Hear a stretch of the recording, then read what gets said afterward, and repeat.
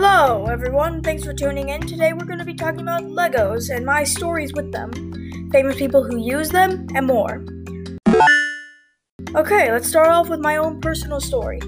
When I was young, like about 5 or 6, my parents started buying me Lego sets. I built them and played with them, but there was always one problem. I kept breaking them, and I couldn't fix them after that. Flash forward another 5 or 6 years, I decided to start building them again.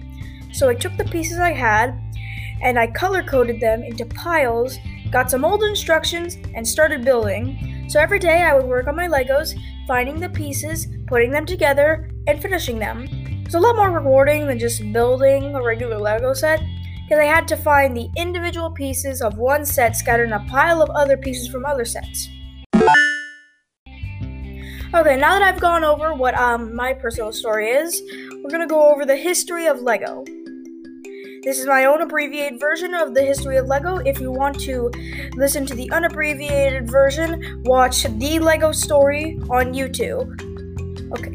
Way back in 1932 in Billund, Denmark, there was a man named Ole Kirk Christensen. He was a well-respected carpenter, but his business went kaput. It didn't help that shortly after, his wife died as well. One day, after making a toy for his 4 sons, he got the idea that he himself should make toys. And since he saved up so much wood from his old carpentry business, he did just that. But Ole wasn't a good salesman, and sales were slow. One of his sons, Godfrey, decided to help his dad with sales. In 1934, Ole decided that his company needed a good name, so he thought of one.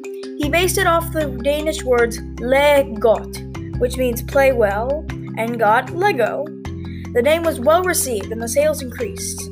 Sadly, in 1942, the factory burned down, but he built another factory, and in 1946, he bought a plastic molding machine.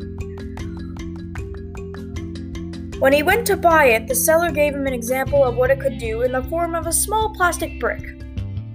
It gave him an idea, and he modified the design and made the first Lego bricks. At the time, they were named automatic binding bricks. They tried to make it educational, so they made a town that kids could build houses, and it also taught them about traffic safety. But there was one problem with the bricks. They couldn't be picked up or they fall apart.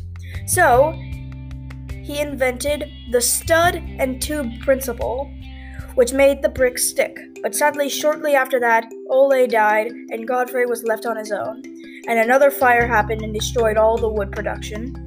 After that, he decided to only work on the Lego brick sets, which turned out to be a great decision as sales skyrocketed. A lot of people wanted to see the manufacturing of the Lego brick, but it was always too crowded, so Godfrey got an idea. He was going to build a theme park for Lego, thus creating Legoland, and that brings Lego to where it is today. Again, if you want to listen to the unabbreviated version, watch The Lego Story on YouTube. On to the next segment.